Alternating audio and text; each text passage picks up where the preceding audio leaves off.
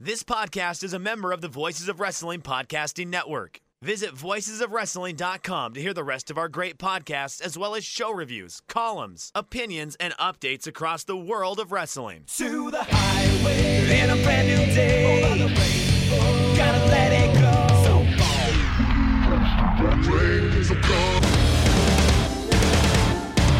fast to finger down. Dance tonight together. Here everyone is singing.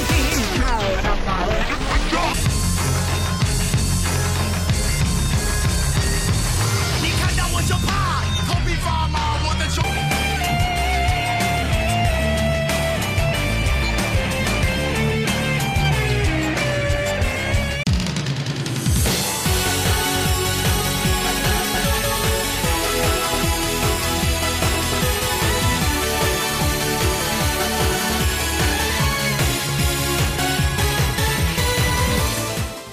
Welcome back to Open the Voice Gate for March 15th, 2022.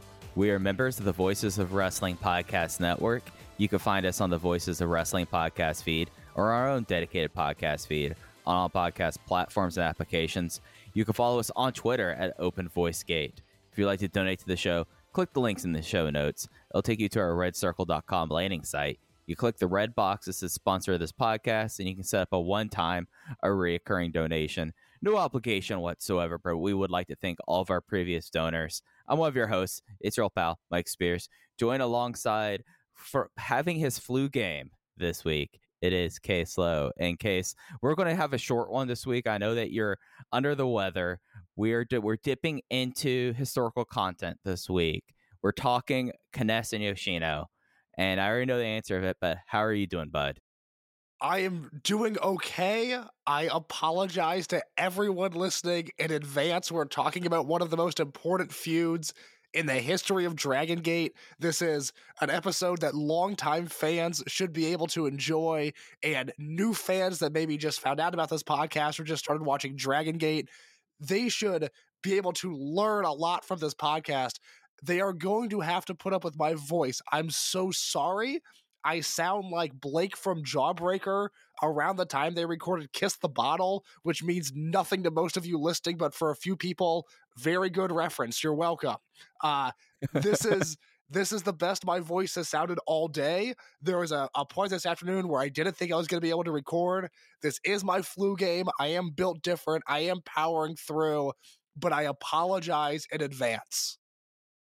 Hey, we all have like those things that it's just like you sound like crap, and we were talking before you got on air. I know that you're feeling a little better, but this is not going to be a long one this week, both because of this is your flu game, but we're not going to have you go out there play all 48 here, Case. Did Michael Jordan play all 48 minutes in the flu game? No, because Michael Jordan's a pussy. Oh, there we go. I'm sorry. I'm very anti-Michael Jordan. That's one of, I can be wavered in a lot of things. I can't stand Michael Jordan. He's a degenerate gambler. He's a bad person. He's the second greatest basketball player of all time behind Kareem Abdul-Jabbar.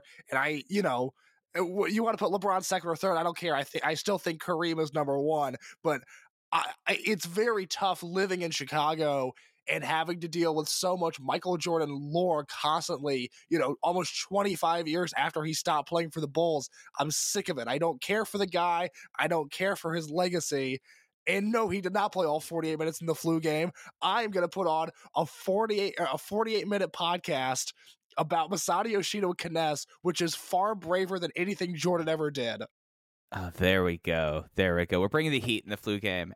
Speaking of Kareem Abdul-Jabbar, the best actor on Winning Time. I know we've talked about Winning Time like intermittently a little bit. The best actor on Winning Time, yes, a show that includes John C. Reilly, is Salman Hughes, who plays Kareem Abdul-Jabbar. Like, it's only 2 episodes in, and it's insane how much I dislike John C. Reilly in this show. But like Jerry West, Kareem Abdul-Jabbar, the guy playing Magic Johnson, all fantastic. But John C. Reilly's driving me insane right now on this showcase. So I have not seen any of Winning Time yet. I was so bummed out. I don't remember if you were in the Voices of Wrestling Slack or in the EE Discord. I don't remember which one it was, but you started railing against the show. And I was so bummed out because the only other person that I hear talking about Winning Time a lot is Chris Zellner on my Twitter feed. And Zellner's been putting it over like crazy. And I keep on going, oh man, today's the day I'm going to sit down and watch Winning Time. And it just hasn't happened yet. And then I saw you just destroying it a few days ago, and I got so bummed out. So I'm not able to form an opinion on it just yet. I think it looks really good. I'm excited to watch it, but I cannot offer any takes on it other than that I think it looks good.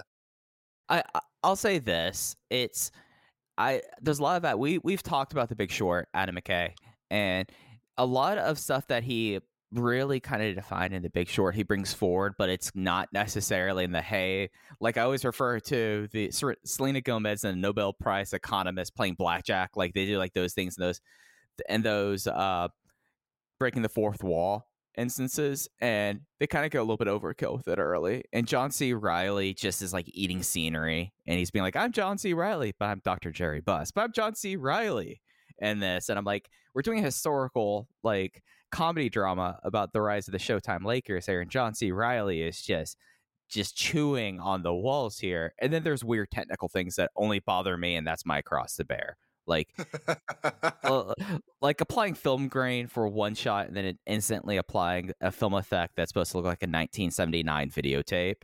That bothers me, and that's me. I'm an unbearable person. Yeah, that's a specific to you problem that I unfortunately cannot show you any sympathy for. That's just a weird thing to have a beef with. No. That's entirely me, but it's a show that I find interesting. I don't know if I like it, but I find it fascinating. And I'm going to continue watching it. And maybe it's something like they have, this is not, I don't feel like I can spoil the show too much since it's based in history, but they spent a lot of time talking about Jerry West's like backstory and how miserable Jerry West is, and that they managed to do it like in such a way that I was like, all right, these are the moments that I'm like truly into this show. So, give it a shot when you're ready. I mean, I think you should watch Fabulous Gemstones because I need to talk to you about how insane this season is, and especially if you're man on the show. So, go with God, but I'm an unbearable person. I get bothered when you use 16 millimeter After Effects and you compare that the next shot like 6 seconds later, and only me notice this, U-matic videotape. That bothers me personally.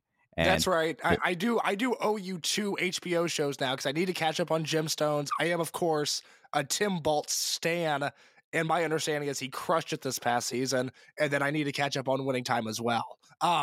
While we're talking about stuff that isn't Dragon Gate, can I have an on-air production meeting with you real quick? Okay. Can we talk about Shima versus Okada next week? Yeah, we probably. I mean, that's with all due respect to the Super J-Cast guys, lovely human beings. This is our domain. This is our match. Shingo winning the title, great, good for him. Not relevant to Dragon Gate anymore. Shima versus Okada, incredibly important content for the Open the Voice Gate podcast. Yeah, and it's like something where everyone's like, oh yeah, Shima's doing this. How far is it going? I was like, as soon as I saw his bracket, I was like, oh yeah, Shima's going to beat like the first 3 people and then lose to Okada. Like, was that your reaction when you saw the bracket for Shima? Like, there's no way he was going to lose to Hiroki Goto. Shima doesn't lay down for that, right? I knew we were going to get Okada versus Shima. There's been some conspiracies of Shima beating Okada, and I am sucked into that wormhole now. I want that to happen so badly. Do we think that Shima has worked both Liger and Dick Togo into getting a title shot? Like, this might make me reassess like how dire things have been with GLEAT and OWE in his Hall of Fame case if he pulls this off, to be quite honest. Because I was almost on my way out case on Shima in the Hall of Fame, but if he pulls this off here, like, this is a master stroke, and he's not. Maybe this is how they got him to like be like, all right, Shima, you can come aboard here. Like remember when 0-1 was about to like basically like it felt like they were remaking the company because Shima was coming and it was getting a world title shot at Sumo Hall. Like, and maybe we're seeing a little bit of that here, and I think that's fascinating. And then Okada, boy, UDO6, like the one like shining light of UDO6 versus the linchpin of Toryumon Japan, and the first time they would have ever been in the ring together is just inherently fascinating to me. You know, that Shima versus Masato Tanaka match ended up happening. It happened in Korakuen Hall at a sumo hall. And that's a real bummer because that match was really, really good. And that did not get the hype that it deserved. That was a really unique match with two total pros, and I thought they crushed it. So that was really good. That was the last time Shima popped up in 0-1.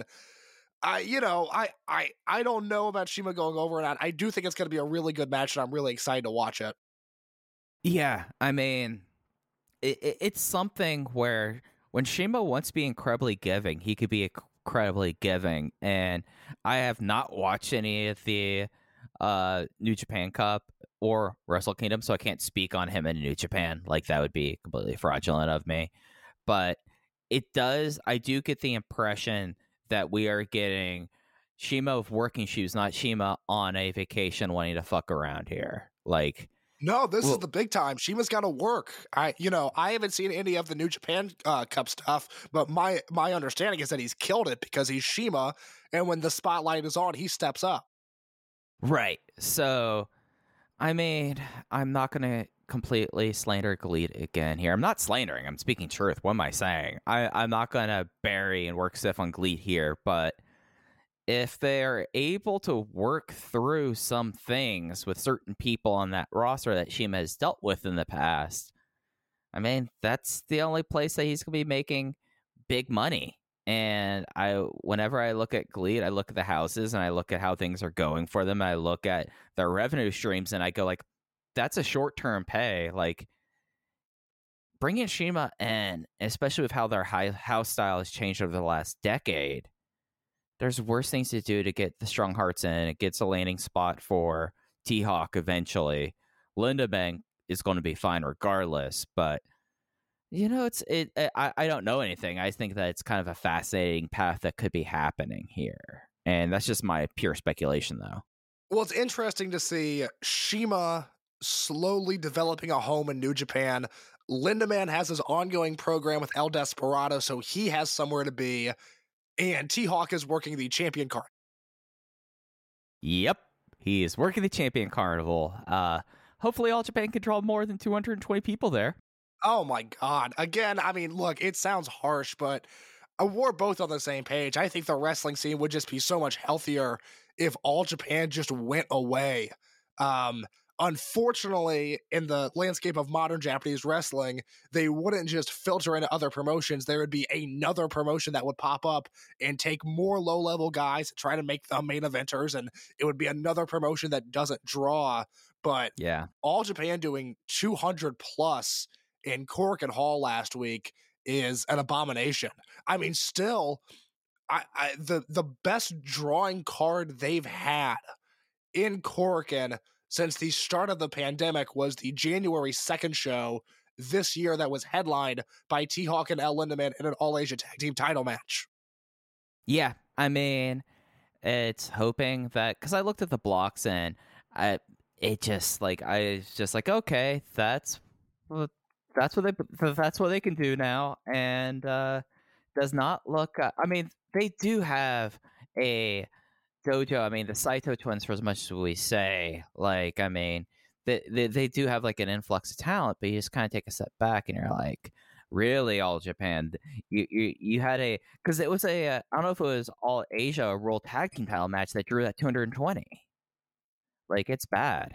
I think it was the All Japan Heavyweight Tag Team titles. I'm not sure. I don't feel like looking it up because it's 2022 All Japan, and I'm sure during this podcast we're going to dive into cage match quite a bit. This is not going to be one of those times. Yeah. So, interesting thing for Strong Hearts. I mean, that match is going to happen on Sunday. I might like reactivate New Japan World for that match. Like, that's enough for me to be like, all right, that's worth $9 for me to see first time Shima versus Kazuchika Okada. Like, I think that's a fair amount of money to pay to watch that match. All right, now, Mike, I am violently coughing off air as you talk, so I think now is the time to transition to our topic at hand for both me and the listener's sake.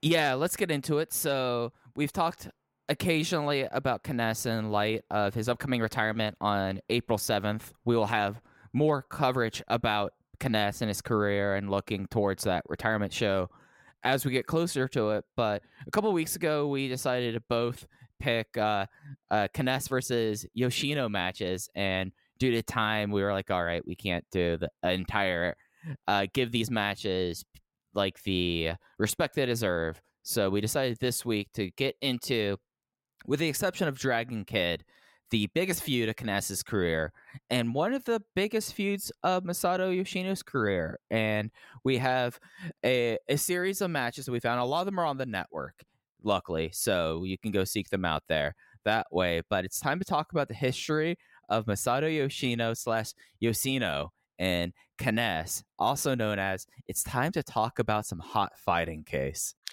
Absolutely. So, in the history of Dragon Gate, the top feuds of all time, I think you have to put Shingo versus Hulk number 1. Other than that, a straight 1-versus-1 feud, it's very hard to top the legacy that Yoshino versus Kness has at this point in time. Would you agree with that? I mean, I would put all time probably Shima Mochizuki as Okay, like that yeah. one. That was a feud that lasted basically close to 20 years before they both left, before Shima left. But after that, yeah, Shingo versus Hulk, and probably right there, it's Yoshino versus Kness, because this is a feud. Like when we talk about like other rewind and rewatches in the past where it's very concentrated, this is a feud that they had 7 singles matches from 2002 to 2013. And of course, they had a bunch of tag and trios and 3-ways and all of that. But this was something that Dragon Gate constantly would go back to with the two of them, especially when Kness's health was permitting, that they realized in 2002, starting with the first match that they had in T2P, that these two guys just from the jump had incredible chemistry, and they were doing singles matches that were distinctly different than a lot of the singles matches that you'd be seeing in the promotion at the time. Yeah, in terms of the all-time great feuds, even just with Yoshino, you could point to, obviously, Yoshino versus Naruki Doi, but I don't think they have a signature singles match. And then you have Yoshino versus Dragon Kid, who, between Gate of Destiny 2008 and the way that they carried the initial Dragon Gate International brand on their shoulders, you have a lot of signature matches there, but you don't necessarily have the hate. Yoshino versus Kness has the matches and it has the hate. It's really impressive in the grand scheme of things. Right, yeah, and it's something that very much first was rooted in Toryumon Japan versus Toryumon 2000 project, but it had different ebbs and flows, and there's like, and unlike the Shingo versus Hulk feud, and unlike Shima versus Mochizuki, where there was kind of a little back and forth here, I would argue that over the 11 years of this feud, there was a clear storyline about this. So I think it's worth stating here, and I don't think that is a big spoiler. Kness never would have a singles victory over Yoshino or Masato Yoshino throughout their 7 matches. He never got the win there, and several of them were title matches. Several of them were for the NWA World Welterweight title during the Toryumon days, and then the Brave Gate tournament, and then their final match was a Brave Gate title match at Kobe World 2013. But there is a story here of Kness figuring out Masato Yoshino, and I think that is kind of the thread line that like starts in 2002, and each match with these two guys, you're seeing Kness do different things to try to get the win. Kness learning from the other matches that they had, and altogether it kind of told a story that you don't necessarily see in these big heated rivalries. Because yeah, right, because Doi and Yoshino, I can't really tell you a storyline being told in the matches. It erupted out at Doi being jealous of Yoshino not willing to be his flunky. Shima Mochizuki had so many different things go on for it, but most of the time it was for the title belts. This match was basically, this feud, I would argue, like told this is like two guys that went from hatred to respect, and an underlying thing of Kness trying to finally get this win over Masato Yoshino and coming up short, but again, coming closer each and every time. So we're going to talk about 5 matches here. I watched 4 of them because, quite frankly, I just forgot about a 5th one in the middle. But You could probably watch all 5 of these matches in an hour. They're not super long matches, and the match to match to match to match progression is really satisfying to watch. Right, yeah. So I rewatched a lot of this stuff today, and it was about an hour and 15 for all 5 matches. Like, the longest match is like 15 minutes between them. And it starts off on December 26th, 2002, in Toryumon 2000 Project, with the end. This was the first match they had between the two of them on a Toryumon 2000 Project show. I think this was like one of the last individual ones before they got into the overall breakup of Toryumon 2000, if I'm right. Yes, this is the second to last T2P show, and it came at the end of 2002, where in a 1-week period from December 20th through the 26th, they ran Korakuen Hall 3 times. 2 Toryumon proper shows with the in-ring return of Ultimo Dragon as a semi-active, semi-regular competitor. The December 20th show, he teamed with Dragon Kid in the main event against Rey Bucanero and Ultimo Guerrero. And on that show, they do a fan vote for matches on the 25th and the 26th, the 25th being a Toryumon show, and the 26th being that T2P show. The dream matches on the 25th were Masaki Mochizuki and Toru Owashi, and Stalker Ichikawa and the T2P kid, Kinya. Help me with that last name, Mike. What was that guy's last name? Oh, Kinya Oyanagi. Thank you. Yeah, Stalker versus Kinya Oyanagi. And then on the 26th, imagine Yoshino versus Kness isn't even the top dream match on that show. This was their first meeting, but headlining that was Shima versus Milano Collection AT. So this is an all-time great T2P show. It's headlined by Shima versus Milano, but I think the legacy of this show is largely remembered by Yoshino versus Kness. I mean, to just give people the sense of what we're going to cage match in minute 20 here, just to get a sense of how big the show in this week was. Not only were Rey Bucanero and Ultimo Guerrero coming into Toryumon here, the semi-main event on this 26th show is Kenichiro Arai, Masaki Mochizuki, and Toru Owashi versus Norman Smiley, Perry Saturn, and Ultimo Dragon. Big time show. Big time show. There was Loaded. Yeah. The Sato twins were unmasked as Sachioku Machine 3 and 4 on here. We had Do Fixer versus Italian Connection. So like this, all in all, was like a huge show for them. But really, the big match that everyone came away talking about was Yoshino versus Kness and this match, and it is the only singles. It was like the thing that like really stuck out to me. It was like, oh, having this match in the T2P ring, considering the fact of how, and we've talked about this case, how Yoshino was just overwhelmingly protected in Toryumon, because you like look at the show, we just talked about this, Shima beat Milano, Yoshino beats Kness here, and that really kind of goes to the thing of Milano being the ace, but Yoshino being the most protected person here. And the big story about this match is Kness kind of dismantling Yoshino, and then Yoshino coming out of nowhere and getting a last gasp, turning the Darkness Buster into Torbellino and submitting Kness in their first matchup with the Sol Naciente. Yeah, so just for context as to where these guys are in their career, this is one of the early Kness matches. Of course, he lost the Darkness Dragon character in September of 2002. As my voice continues to go, I'm so sorry. But he loses that Darkness Dragon character in 2002 in September, and then quickly finds his way into the new unit known as Do Fixer under the leadership of Magnum Tokyo. And he's in there with Susumu and with Saito, and they are running roughshod through this promotion at this point. And so you see a lot of great interference spots between the Italian Connection, who are well established at this point. They're the kings of T2P. They're the only thing relevant in T2P. And then you have this new Do Fixer unit. And so even the seconds in this match are hot. Like, this is the definition of hot fighting. Yeah, and Do Fixer coming out of the Mascara contra Mascara match where Milano joins M2K, and it's all very kind of like, oh, now this, because Mochizuki leaves after he loses his hair and swears to have clean fighting, and is expelled.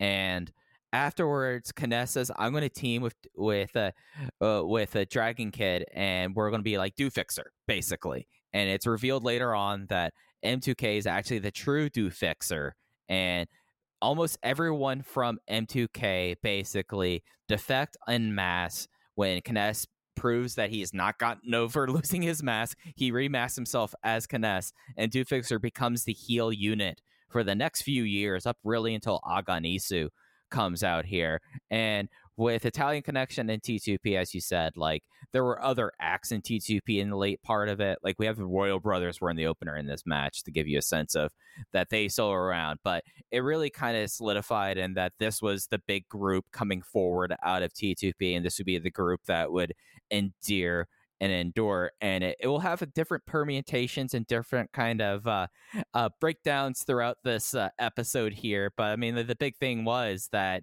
really you already start seeing Kondari Tsuji and Masato Yoshino not being on the same page, and like one of the big things is the first time that it feels like that Yoshino gets on the attack is because it is that we have Tsuji getting involved, and then Tsuji immediately gets kicked, and then during the big rope run interference spot, you have the fact that Kness gets out of the way and Shuji hits him during this, and that leads into the Do Fixer rope running thing, which is one of those things that I think the Toryumon 2000 ring really lends to, is because you have the six corners, so you could do the ones that are just straight across to the ring, so you're not like running diagonally. So I thought that was a really cool image in this match. To put this match on a pedestal in the easiest way possible is just to say that through all of the matches we watched, but especially in this T2P match, there's nothing in wrestling that looks like this right now. This is on an island completely unto itself. And when I was watching all these Kness matches, my first thought was, oh my God, Mike Quackenbush is just Aldi Kness. Like, Kness does so many things better than what Quackenbush envisions himself doing, which was really funny to me. But the pacing, the grappling, the striking, nothing in wrestling looks remotely like this in 2022, and especially in T2P, with this crowd, with this atmosphere, with this ring. This is such a unique viewing experience, because you really, maybe you disagree, but I can't even remotely compare it to something that's happening right now. No, because you also have the fact of you have the unit kind of warfare happening and in such a way that compounds upon it. And I mean, the fact that basically Kness spends 10 minutes basically doing a whole lot of knee work, and then when Yoshino gets like these gasps, it's like he does the Komori into the ropes, but then Susumu comes and just sliding kicks him right into the face. And it's something that you really see like with Kness, is just he is such a rounded wrestler in a way. He does so many like just different ways of working that you don't see anymore. And the Quackenbush comparison, like I almost want to say, like, I don't know, that's being really too fair to Kness there, but there is a vein there that you totally see. Oh, absolutely. I mean, it's, that was just the first comparison that I made in my head was, oh my God, Quackenbush wishes his counters were as unique and clever as Kness's were, and he wishes his strikes looked as good as this, and his grappling was as intricate and interesting as Kness's was. It is just not. I will say about the T2P match, it's not the best match that we watched between these two. I actually think my pick for the best match might surprise you, but it is my favorite match just because of it being in the T2P setting. The crowd for all of these matches, but especially this one, the crowd is molten. I mean, by the end of this, after that Kineska run-in, the Do Fixer run-in that's capped off by the Kineska double team spot, they are so hot for the finishing stretch. It makes me miss fans in the contemporary age, but it just makes me reflect on the animals that were T2P. Yeah, I mean, so Yoshino gets him to tap out, and I apologize. I'm sliding between Yoshino and Yoshino here. It's just, I'm just going to refer to him as Masato Yoshino. It just makes things easier for me. After he submits him, they start throwing streamers into the ring in celebration. And that's just something you just never see, even in like 2016 Dragon Gate when they still had streamers, and just like people were really getting behind him. And it's something that would continue when he would become the NWA World Welter Champion, because that is a belt that he basically makes his own for the remainder of Toryumon Japan. Yeah, and it leads us into what is now known as Kobe World 2003. In the hobby, it's not easy being a fan of ripping packs or repacks. We hype ourselves up thinking, maybe I can pull a Ken Griffey Jr. rookie card, but with zero transparency on available cards and hit rates, it's all just a shot in the dark. Until now. Introducing Slab Packs from ArenaClub.com, the only repack that provides real value, a complete view of all possible cards, and clear hit rates for each one. Now, when I buy Slab Packs at Arena Club, it finally feels like I know what I'm getting. I was able to open an Arena Club Slab Pack, and I'll be honest, it was a lot better than what you normally do. Say you go to a card show, and there's a random innocuous brown bag of cards, and yeah, you can open it and look, it's going to be junk. You know what I mean? Like, you know what you're probably going to get in those. Maybe you find that fun, and sometimes I do. Sometimes I like just opening up cards and saying, hey, look at some random cards or whatever. But if you're really in this game to find value and find particular cards, it sucks to have to buy these mystery packs, and it ends up being, almost nothing, nothing of value. Not with Arena Club. You can display, again, of all available cards, hit rates, grading, so you know that when you're opening up the slab pack, you are going to get something valuable. You are getting something good. And Arena Club, in addition to having those great slab packs we just talked about, is also a marketplace for card collecting, buying, trading, selling, displaying, all that sort of stuff. But those Arena Club slab packs, man, they are revolutionizing the repack game with transparency. After your pulls are revealed, they'll immediately be placed in your vault for safekeeping or trading and selling, and you can have them officially graded by Arena Club as well. So again, setting these things off, it's going to be officially graded by Arena Club. And the Arena Club grading process is accurate, fast, and transparent, with full grade rationale provided and explanation of how your card was scored. So whether you're buying, selling, trading, or displaying, Arena Club is the card collecting platform that you have to check out. So right now, I've got a special offer here for Voices of Wrestling Network listeners. You can get 10% off of your first purchase by going to arenaclub.com/VOWnet. Again, that's arenaclub.com/VOWnet. Now, that's a crazy offer. That's 10% off a $400 slab pack. $40 off right there. 10% off your first purchase. No matter what that purchase is, 10% off. Again, that's arenaclub.com/VOWnet. arenaclub.com/VOWnet for 10% off your first purchase on Arena Club. And we thank them for sponsoring the Voices of Wrestling Podcast Network. That's right. This is from June 29th, 2003. This is the 4th Anniversario show at Kobe World Cannon Hall. This was for Yoshino's World Welterweight title versus Kness here. And this was one of the matches that we picked to talk about before. And it's something that I wrote it down then, and when I wrote it down again, this is one of the more effective matches that you will see people working the arm and working the shoulder, because both these guys come into this match incredibly banged up. Yeah, they come in with real life shoulder injuries and they play the match off of that.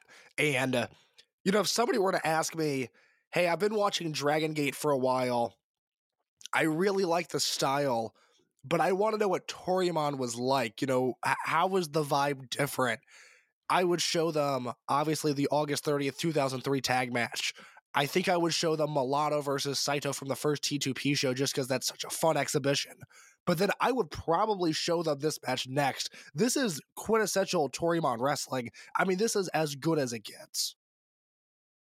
Yeah, and the big thing about this match, at least from Kness, is he shows that he has counters for Yoshino's moves that he learned from the match, not even basically 6 months before. And he breaks out what I think is one of my favorite submissions in Dragon Gate history, the Sol Noches L, which is a variant of a way of him getting out of the Sol Naciente, and it's one of those more like insane moves here, and it's showing that Kness is, as I said, like this is the through line. Kness is learning to adapt here, and this is the thing that like Kness would talk about in promos, was like how invigorating the fight is, because he's learning to adapt, and how it's such a hot fighting because it was so passionate and it was so back and forth. And the other big thing about this is we're starting to see 6 months later how the Italian connection is starting to splinter here, as Kondadi Tsuji and Yashi were just constantly all over this and eventually get ejected halfway through this match.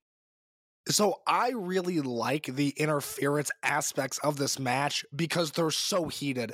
If this fell onto a mute crowd, I would not care for it, but it clearly registered with the people in the building enough to where I look at that and I go, you know what, that is interesting. It's really odd to watch this technical classic interspersed with, you know, almost attitude era like interference spots. It's a really strange dichotomy, but I think it just adds another layer to this match that makes it even that much easier to sink your teeth into. Right, yeah, because like you have that here, you have Venenzia, aka Zuki, the mini from Mexico. So as you watch this match is up on the network. The previous match will be up on the network in a few months, but you have the fact that Dufixer basically stole Venenzia, and Venenzia was seen more as Yoshino's mascot in the same way that Minorita is Kota Minoura's mascot. So like you had that kind of interplay here, and it just all came off very like the thing about this era and about Italian Connection is that it's such like, you think it's such a stylized unit, you think that it's such a stylized presentation, and it's something that like you as a viewer you have to like go like, all right, these guys are obviously not Italian. Like that's kind of like the in joke, but you also have the fact that it's like, oh, we have Mikaru, the invisible dog for Milano Collection AT. We have Venenzia, Yoshino's monkey friend, and then we have the fact that Yagi is lying about how he is a fisherman, but actually he's the son of a baker, and the fact that Brother Yashi did not want to be Italian, so they made up the fact that now he's his cousin here. But it was such like an organic and complete act, and it was something that you know, I mean, all it requires is the crowd investment, and the crowd just goes nuts for the fact that basically Milano goes and pulls away two of the members that would later form Aganisu, and the fact that you kind of have really in a unit that does, other than like early M2K, like especially after Genki Horiguchi came in, like Mochizuki kind of was cleaning up his act and the other guys weren't having it. But you really have the idea of a heel unit, or a unit that was portraying tweeners. You have one people who want the clean fight, and one group of people want to have the dirty fight. And this is really the big implementation of that here with the Italian Connection.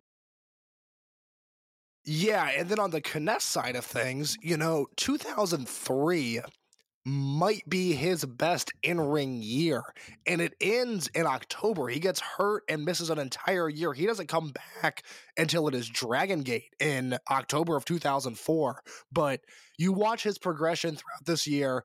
It's a guy who was obviously great as Darkness Dragon. He would be great later on in his career, but 2003, right before that first big injury, it feels like he is in his prime as a performer in this match.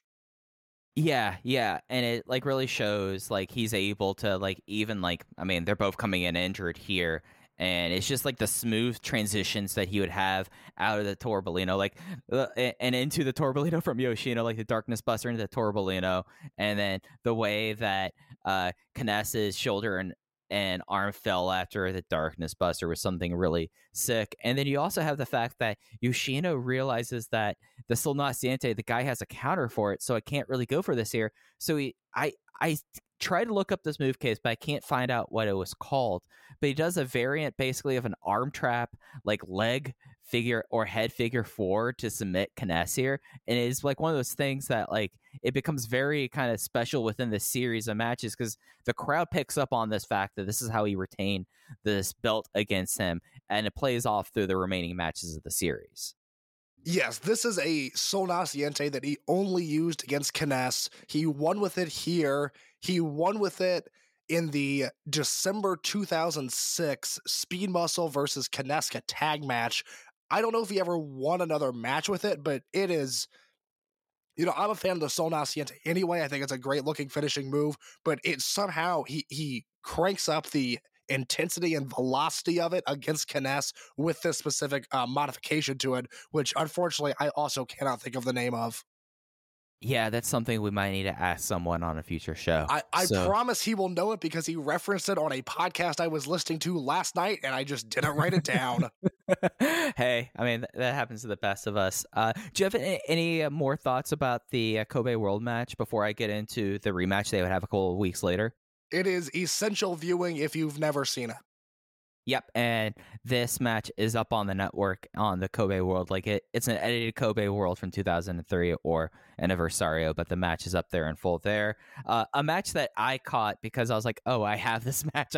I should check it out here. Is from August 10th, 2003. So 5 weeks later, and this is a rematch for the NWA World Welterweight title, and it's interesting because the few changes with this match, because now that the two of them now respect each other and they like the fighting that they bring to each other, and it's something where like you see like Do Fixer does not get involved in this. Italian Connection is not a part of it in this, and it's something that now he has. The big thing here is that Kness now knows that he has the answer for the Sol Naciente, and then Yoshino goes for the cross arm figure for the Kness variant here. But the thing that happens is that Kness is able to get to the ropes, and then they start going into pin combinations, which really was he was able to get out of the Sol Noche cell. So he figured it out here, and he goes for the from jungle, and he turns that into a crucifix hold to win.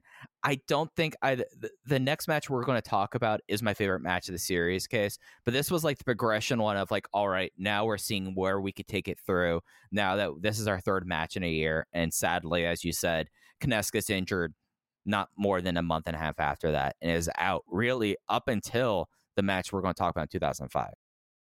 Yeah, so unfortunately I don't have anything to add here, but Mike saying that this next match is his favorite is fascinating to me. So please, let's jump ahead to 2005 if that's okay with you. Absolutely. So this is for the inaugural Open the Bravegate Championship match, the first round match. This is March 3rd, 13th, 2005.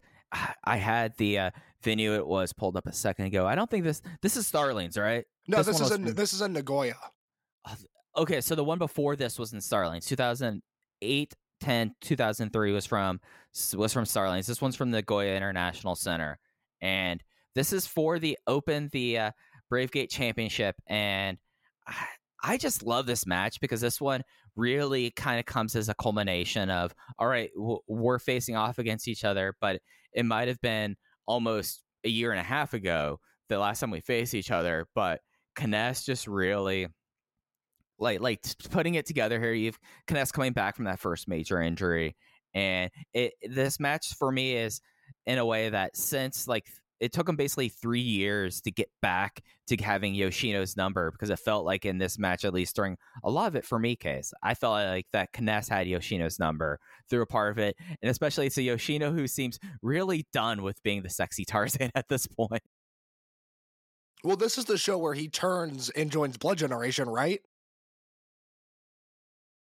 I thought that I need to pull this up now because Blood Generation coming together because they had Waku Waku Fuji Land for like that first few months. Well, Blood Generation forms on the first Korakuen of 2005, January 14th. Because Doi, the main event of this show is Yoshino versus Doi, and Doi is full Blood Gen at this point. And so this show is a pay-per-view, so we get it all in full. We get all the tournament matches, plus a really, really, really fun Shima Fuji Shingo versus Mori Hulk Magnum Tokyo 6-man. So Blood Generation versus what would become Pos Arts. That match kicks ass. This whole show is great. I love this show, and I really love this opening match. Yes. So Yoshino turns 2 weeks later. So he does not turn until after this because this is a one-night tournament. And the conceit about the Brave Gate, at least during this time, was whenever it was vacated, they would have an 8-man tournament. And the thing is that the front plate would break off in 8 pieces. And the big thing was like after everyone would have their pieces, and whenever someone was eliminated, they would take the loser's pieces, they would add it to the belt until in the final you would have the winner putting the final 2 pieces into the belt, and they would have the completed Brave Gate title. And it's something about this thing, like this was Yoshino really kind of him and Kness, when Kness returned, the two of them was like, we need to have a successor to the NWA World Welterweight title. And they decided that we're going to do this, and we are kind of allying each other, because Italian Connection, for all intents and purposes, was basically done at this point. Like Milano was still around, Mori was already moving towards Paz Hearts, and they already dropped the Triangle Gate at this point. So this was like the last vestiges of it, and maybe that's why he's so over it. I forgot that it was 2 weeks later that he joined Blood Generation. Well, this is Italian Connection truly at a dead point, because Milano leaves at the end of February, and this is halfway through March, so Milano's not even there anymore. So it's Yoshino's unit, and yeah, he's over it. And who could blame him? Because it's interesting, the T2P match, both characters feel really fresh. The 2003 Anniversario match, they both feel like they're at their apex. And then here, Kness feels very fresh, but Yoshino as a character is just not it. And luckily the in-ring is so good that they make up for that. But it doesn't have... Now, I love this match, don't get me wrong. There's a lot that I love to it. But it doesn't have that character-driven oomph that I think the other 3 matches that I watched have. Yeah, and I think, like, instead of that, we had... Kness, like, really, like, it's interesting, like, he goes back to the knee like he did in December of 2002, and there was, like, this knee buster spot where, like, he drives Yoshino's knees first into the mat, and Yoshino just, like, screams bloody murder afterwards, and I was like, all right, this is really super sick. And then the way that Kness is like, all right, I am done with like these pin combinations, and then gets caught in a big deep pin combination that the crowd explodes for when Yoshino finally gets the pin out of it, because it's like, all right, we have counters to each other's submissions. Now we're trying to get off holds in this match. I think that's what the progression is, like, all right, we are doing this here, and we are not the same people we were 2 years ago. We're kind of on the same page here. We're allied a little bit at this point. Like, Kness was a part of Final MTK, but it was one of those things that Yoshino and Kness were kind of teaming together at this point. Do you know of the other people in this inaugural tournament case? Okay, let me see if I can name all 8 off the top of my head. Okay, here we go. So there's Yoshino, there's Kness, there's Doi, there's Super Shisa, there is Psycho, I know was in this tournament, so that's 5. The other 3, I believe Raimu Mishima was in this tournament. And that leaves me with... That was the one I thought you were going to get skipped up on. Yeah, you got 6 out of 8. Okay. He was Daniel at this point, though. Okay, wow. Okay, my bad. The 2 wrestlers that I have not named, did they wrestle each other in the first round or no? So Psycho pinned one person, and Mishima pinned another one. Oh. So 2 first round losers. You've named all the semifinalists. Yes, Psycho gets a pin over someone in this match, in this tournament. Well, that changes things drastically. So Mishima and Psycho went over in the first round? That's right. The semifinals were Yoshino versus Psycho and Doi versus Mishima. So was Dragon Kid not in this? He was not in the tournament, no. Okay, all right. That doesn't count as a guess because I was clarifying that he wasn't in it. So 2005 roster, you have to lose to Psycho and Daniel Mishima. I will give you... Did you want one hint? No, not yet. Okay. Let me... Look, I'm working through a lot right now. Let me work through this. So, is one of them Naoki Tanizaki? Naoki Tanizaki loses to Psycho in 3 minutes and 17 seconds. Great. Okay, nailed that. Who was the last person in this tournament? Because it can't be a final M2K guy. Mori is in a 6-man. who else is on the roster? It's 2005. There's like 12 guys on the roster. Okay. All right. Here is my shot in the dark guess. Okay. If I'm wrong, tell me who it is, because I honestly do not know if it's not this person. Is it Black Tights Tozawa? It is Genki Horiguchi. Oh, son of a bitch. What has Genki Horiguchi ever done? My hint was going to be he is a stablemate of someone who was not in the tournament in Dragon Kid at the time, because this is Do Fixer's Faces. So I have watched all of 2005 as of this point 2 years ago, because the first thing I did when COVID hit was goddamn 2 years. We've been doing this show weekly for 2 years, which is a really good feeling, by the way. But holy shit, COVID has lasted for 2 years. The first things I did was I had Chad Campbell build me a list of IWA Mid-South matches to watch, and then I got my hands on all of 2005 Dragon Gate, and I went through it all very quickly and loved it. But I do not remember a 9.5-minute Daniel Mishima versus Genki Horiguchi singles match where Mishima went over. That does not sound familiar.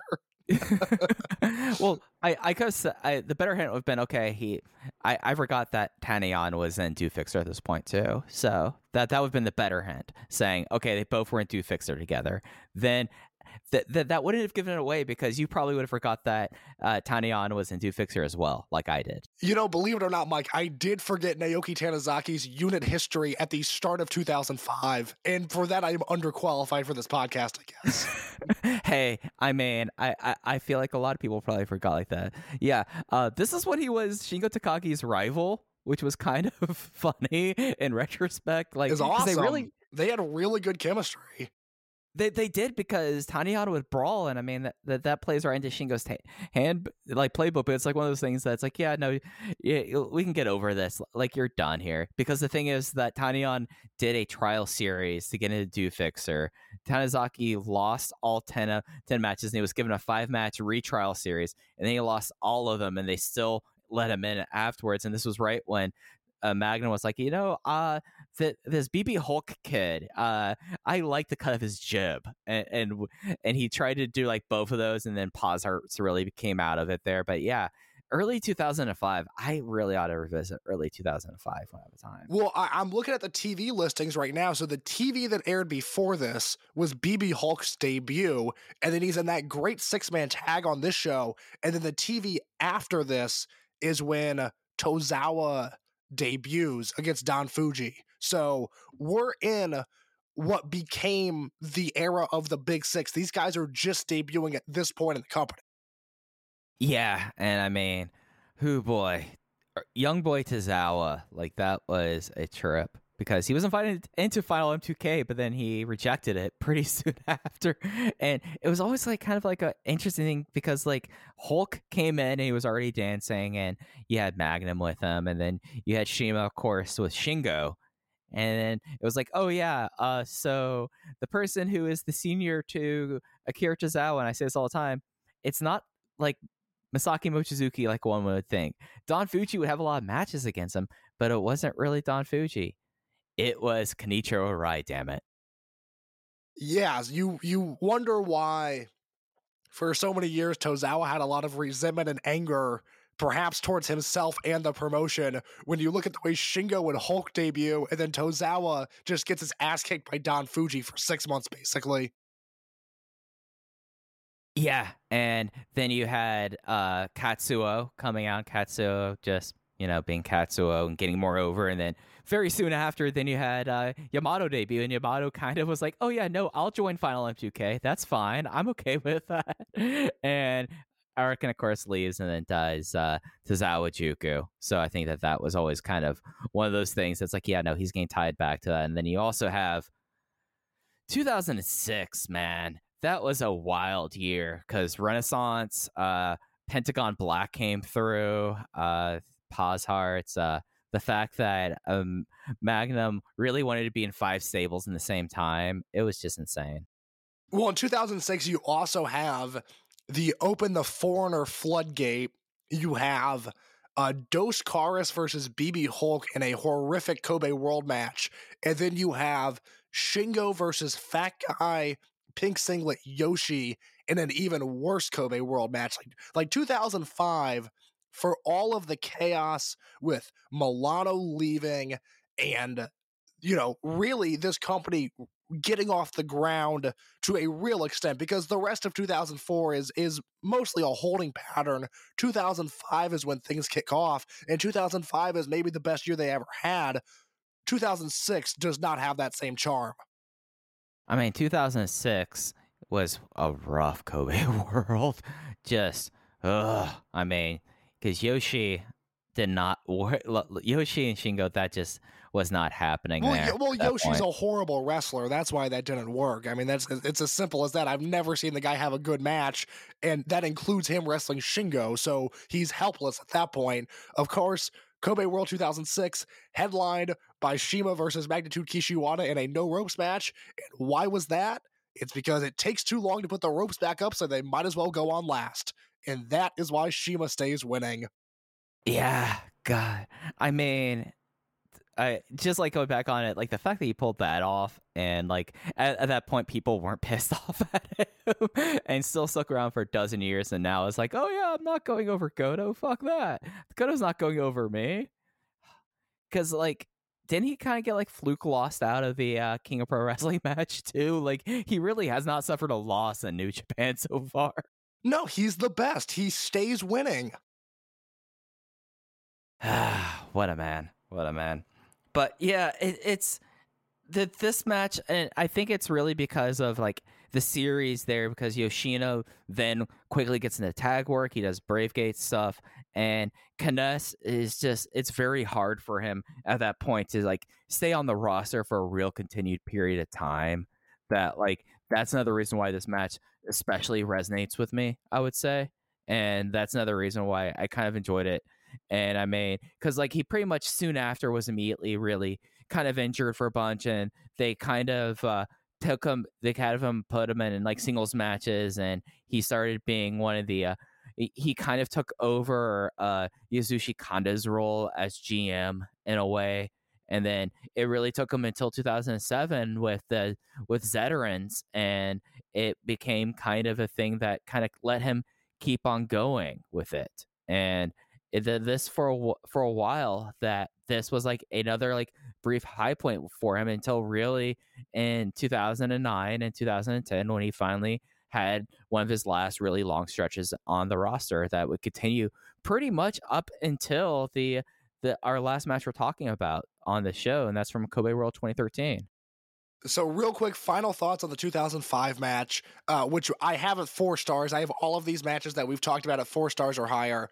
There's 2 spots here that I loved so much that I just want to be sure that I mentioned them. They both happened pretty early in the match. One, where Yoshino goes for, from Jungle, and then the counter to that is the Judah. Do I have that correct? From Jungle, the Judah is not... Judah is the counter to the Cristo. I'm trying to remember what the counter right now to the... Well, you could do the Judah out of it because you drop down for it. There's the... Gosh, I'm blanking. Yoshino's been retired for 8 months. I can't remember his moves now. What's the kind of octopus hold looking thing he does? From Jungle. Andrew Rich is going to kill us. Yeah, so what's the counter to the from Jungle? That's what I'm blanking on. It's not a Yoshino's move I'm blanking on. It's a Kness move. It doesn't matter. So Yoshino does the from Jungle, Kness does his counter to that, and then Yoshino counters that counter into a roll-up, which was awesome. Blew my mind. And then a little bit later, Yoshino gets Kness in the Sol Naciente. Kness reaches the ropes, and this is the only time I've ever seen Yoshino do this, where he keeps the wrists held, he keeps contact with Kness, and just whips him across the ring and reapplies Sol Naciente. I have watched hundreds and hundreds of Masato Yoshino matches. Some would even say I've watched 25 or so Speed Muscle matches. I have never seen Yoshino do that spot before, and I loved it. So I just wanted to be sure to mention that. Yeah, it was like a really sick version of it. So I think I have the name, and I'm not positive about this, about the Sol Naciente variant. The Tarzan Heart is the cross-legged STF, which is kind of what he did there. That sounds right. I will take your word for it. Okay. Yeah, I'm just going to say that's what it is. But yeah, gosh. It's something about this because, like, yeah, the whole entire sequence written down here about this match is that, like, the viciousness in him whipping him away from the ropes right back into Sol Naciente, going like, "Not now, fucker! I've had your number for the last 3 years. We might be on a good page right now, but that's not happening here. I was the welterweight champion, and I want to be the Bravegate champion." I thought that was like really, really special. I think I would say that. I would go 4 on the T2P match, 4 1/4 for the 4th Aniversario match, 3 3/4 for the rematch that happened there. Just because the rematch was actually a pretty short match, it was like 10 minutes on the dot. I was 4.5 on this one. I thoroughly enjoyed it. Just seeing the escalation with it and like the viciousness that they worked here, I thought was really kind of cool. I am at 4.5 on the next match, the final one that we're going to talk about. Right, so this is 2013. This is for the Open the Bravegate Championship. Masato Yoshino defending against Kness here. And the thing about this match is, like, they had like the great like music video ahead of time, like, being like, "Oh yeah, we've been doing this for a decade now. Kness seems to be in a good place. I want to have this match here." And at least like from the music video, it was a really like nice way of building up for it. And you also had like Yoshino completely just tanned out at this point, and Kness like looking in the best shape that he looked like he was in the same shape, if not better than he was in 2002. So there's a number of things to really like about this match. I love this era of Kness where from June to July, he has that M2K reunion era. And Mike, do you remember this match? It was in Korakuen Hall, June 5th of 2013. It was Susumu, Kness, and Mochizuki winning the Triangle Gate belts, against Doi, Rich Swann, and Shachihoko Boy. Yeah. So like this was like the first big reunion they had there. That it was just like really just kind of sick that like, and it was something that like this was in the era before streaming, so we got the original 2K theme for it, and it was like, oh, they took them all down for this here, and it was just like this. It just was like, oh, it's the original M2K out here for once more, and this is after Kness came back from like his string of injuries and really kind of putting it together. He stayed out of Junction 3 and Blood Warriors, forming a unit that I think gets too much crap. Windows MG. I thought Windows was a fun unit for what it was, and yeah. I have no issue with Windows. I will say I referenced that Triangle Gate match because it is so good, and it is just one of those matches that, because the digital archive that Dragon Gate provides is so poorly, it sucks. That's a match that I want to link to everybody, but I don't even have a copy of it anymore. I haven't seen it in years, but I love that M2K versus World 1 International match. And that leads to Kness getting hot. He wins a number 1 contender match over Naoki Tanizaki that leads to this match. And, at this point, Kness in a big match can still go. There's the pageantry and the presentation of a Kobe World that they honed at this point. And then there is Masato Yoshino, and holy shit, man, he's good in 2002. He's great in 2003. He's world class in 2005, and by 2013, he has somehow surpassed that level again. And it's really here. It's something about 2013 to me, where Yoshino takes that level into legendary status, because he wins this match. He ends up winning the Dream Gate, 2 months after this. And from that time onwards, Masato Yoshino is the guy. He is the legend that we came to know and respect, that ultimately retired last year. But this is that illustrious Yoshino run that made us care so much when he finally hung up the boots last year. In a way, it really begins with this match. Yeah, and you talk about his evolution here. He comes out in Italian Connection style Speedstar gear.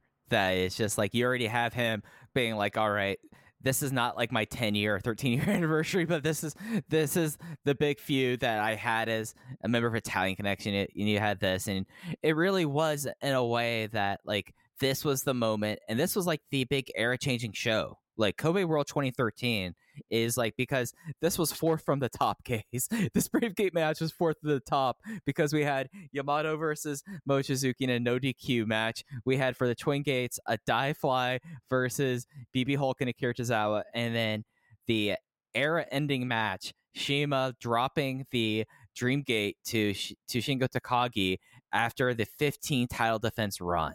Like this was just such an insane run of shows here. And here's how good this show is. That Shima versus Shingo match is great. It's objectively great. It is the worst of the last 4 matches because I think this match is clearly better. Yamato versus Mochizuki is crazy underrated. I don't know if anybody loves that match more than me, but I fucking love that match. And then Doi and Ricochet versus Tozawa and Hulk is one of the all-time great, most loved, highly regarded Twin Gate matches there's ever been. Yeah, it's just one of those things that like this really was like if the Blood Warriors versus Junction 3 feud really embodied the promotion and set itself up for the next decade. This was the decade defining show that like set up the rest of it, because like you even have like further down the card, like you had Habu showing up against the Jimmies. So the Jimmies are already a part of this at this point. You have Mad Blanky at the point like right before Mad Blanky would start to change. Really, like we're starting to see like the dying days of Tozawa, Mad Blanky here, and then like you have just like the fact that the Shima run was ended that way, and yeah, out of the 4 matches we mentioned, the main event's the worst match, and all of them are at least 4.25 stars. And the opener on that show is really good too. I think Shima versus Shingo was better, but if you told me, hey, you know what? I don't really love their chemistry. I think the 6-man that opened the show, which was Swan, Sachi Hokoboy, and Super Shisa versus Tominaga, Super Shinlong, and Kotoka, in a way that match was really fun and kind of had a sort of charm to it. Of course, is it better than Shima versus Shingo? No, but it's really, really fun. Kobe World 2013, now that I sit here and think about it, fucking rocks. I mean, when your cooldown match is Cyber Kong, Habu, and Osawa versus the Jimmies, and that match still was not bad. Like, you have something on there. You do have to have Old Man Fujiwara on the show, but it was against Stalker, so it's okay. Cyber Kong, Hubbo, and Nozawa as a trio. My God. Just insane stuff. But getting back to the match at hand here, it's something that like you have like the Ude Yoshino, a move that he stopped doing, and you have Vampire Scissors, and just like the way that the crowd went nuts for the Vampire Scissors, like this really felt like, oh wow, it feels like that Kness is back, like the Darkness Buster and all this stuff here, and it's just like shows like a capstone of an 11 year of chemistry. Yes, Kness did not get it over in the end, but it was just like Darkness Dragon versus Dragon Kid. That's my favorite match in company history. And a lot of that is in the pageantry, and a lot of that is just how that match is laid out here.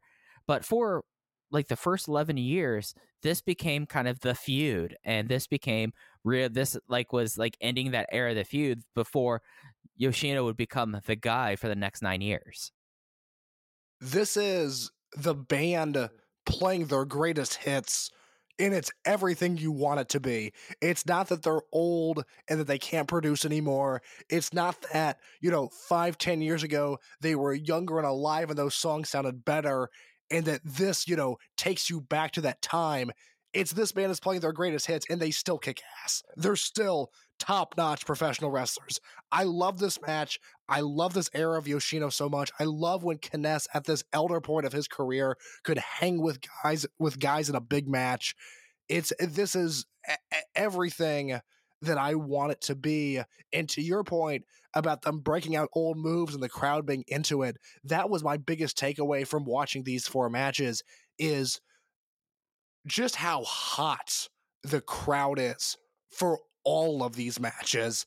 I mean, this goes, it's an 11-year run from 2002 to 2013, using entirely different fan bases from T2P to Kobe World 2013. And every stop along the way, the crowd is molten for Yoshino versus Kness.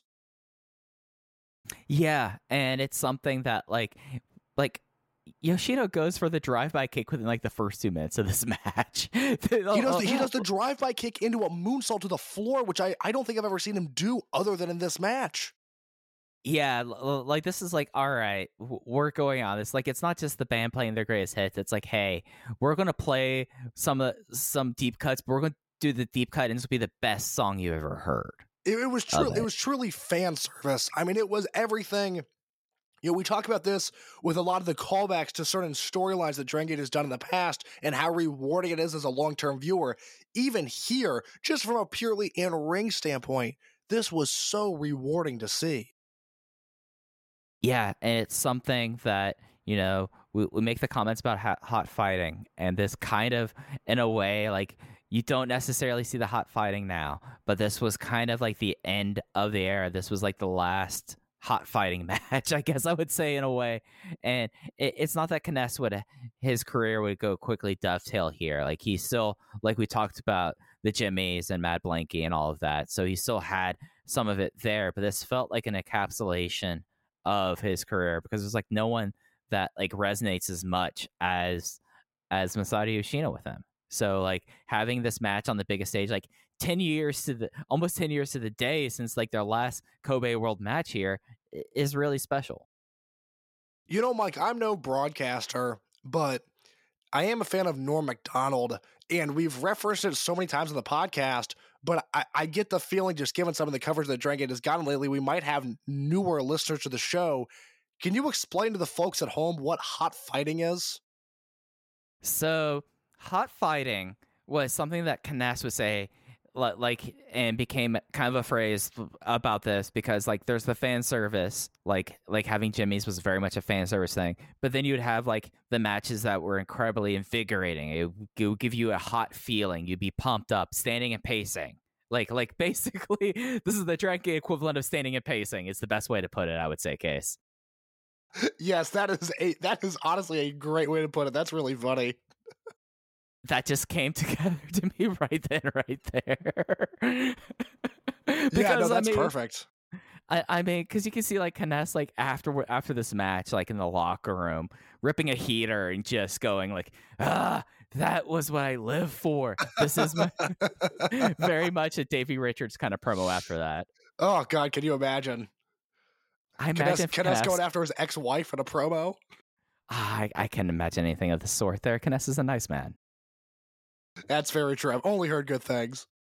Well, only good things. Yeah, I'm right now looking at. You know what I need to go find, and this sadly 2013 is just a rough year to find this. The special 300th episode of Dragon Gate on Gaora. Guess what match Kness has in a singles match? Oh God, I have no idea. Kness versus Habo. Oh, so 4 stars. Put it on the board. Yeah.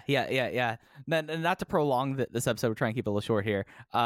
They also have in the main event a open lottery 10-man tag team match: Shima, Don Fuji, Mochizuki, Saito, and Uha versus BB Hulk, Susumu, Yoshino, Doi, and Yamato. They go half an hour in that. Shingo versus Tozawa in 7 minutes. I wonder why it was only 7 minutes. That was the start of Monster Express. They might have launched that here. Yeah, that makes sense, because this was right before Kobe World that year. This was Kobe. Okay, wait, hold on. So this was right before World 2013? Yeah. Okay. This was before Kobe World. Well, then I'm wrong, because Tozawa gets outed from Mad Blanky in August. So they did some sort of angle leading to Tozawa and Shingo becoming partners like a month and a half later. Yeah, that's right.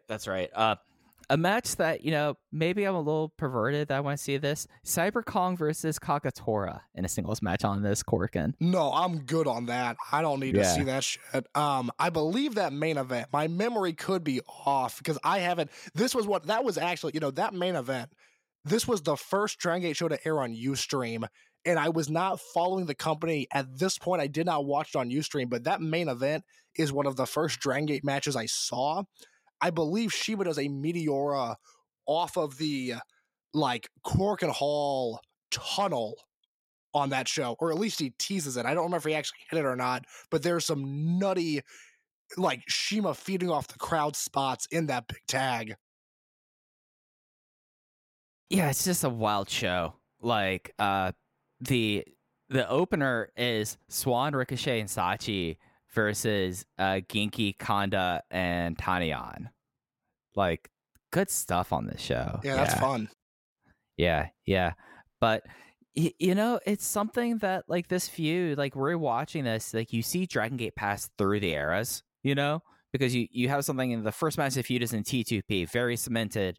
Like this is in the aftermath of Toryumon Japan versus T2P, but you have like the last vestiges of that. And then in 2003, you already have the combined roster. You have the fact that Yoshino is already kind of protected. You have Do Fixer in there. And then you have a match from 2005, you know, early days of Dragon Gate proper. And then you jump forward to 2013 when it's its own distinct thing, going through its own like unit shifts and generation changes, and the fact that this is the show that launches the Big Six era is the last time that Kness and Masato Yoshino have a match. It's kind of perfect in that way. No, it's really like flipping through a history book in that sense. And I will close on one of the first points that I made, which is that all of these matches that we talked about, there's nothing in wrestling that feels quite like these matches. No one is doing the grappling at the pace they're doing. Obviously, no one is working at the speed they were working at, and no one is telling these intricate 12 to 15 minute stories in a singular match the way that Yoshino and Kness did. I cannot recommend them enough if you have not seen them. The two Kobe World matches, the 2003 and the 2013, those are on the network. The T2P match will be on there shortly. The 2005 match, good luck. I don't know when. You know, if you ask really nicely, maybe I'll send it to you if you really want to see it. But yeah, these are matches that if you like Dragon Gate, if you like Toryumon and you've never seen these, this is 101 stuff. This is stuff that you will love if you've never seen it. And if it's been years since you've watched it, take some time and revisit it because these matches are so much fun. Yeah, no, at the very least, the two Kobe World matches are required viewing, I would say. And, you know, they're up on the network, so go out there and check those out. And then, you know, I think it's probably going to be, I would guess, November when they'll pop up that T2P match. So, you know, just like if we're listening to the show in 2 months and check it out then, I guess. But, Case, we went an hour 15. Your voice, I know you were kind of worried about it, if you'd be able to perform. You did great in your flu game. But I'm so sorry to anybody that made it through this. I should have just let Mike do the show solo. I'm so sorry. I had nothing to prove. We didn't have a sponsor. There's no reason for me to be here. So if you made it this far, truly thank you. I promise I'll be backing up at 100% next week. Yeah, and you know, there is a show this weekend in Kobe that they have coming up, but that's it for the month of March. So we'll be doing a lot more Kness stuff in upcoming weeks. You could follow us on Twitter at OpenVoiceGate.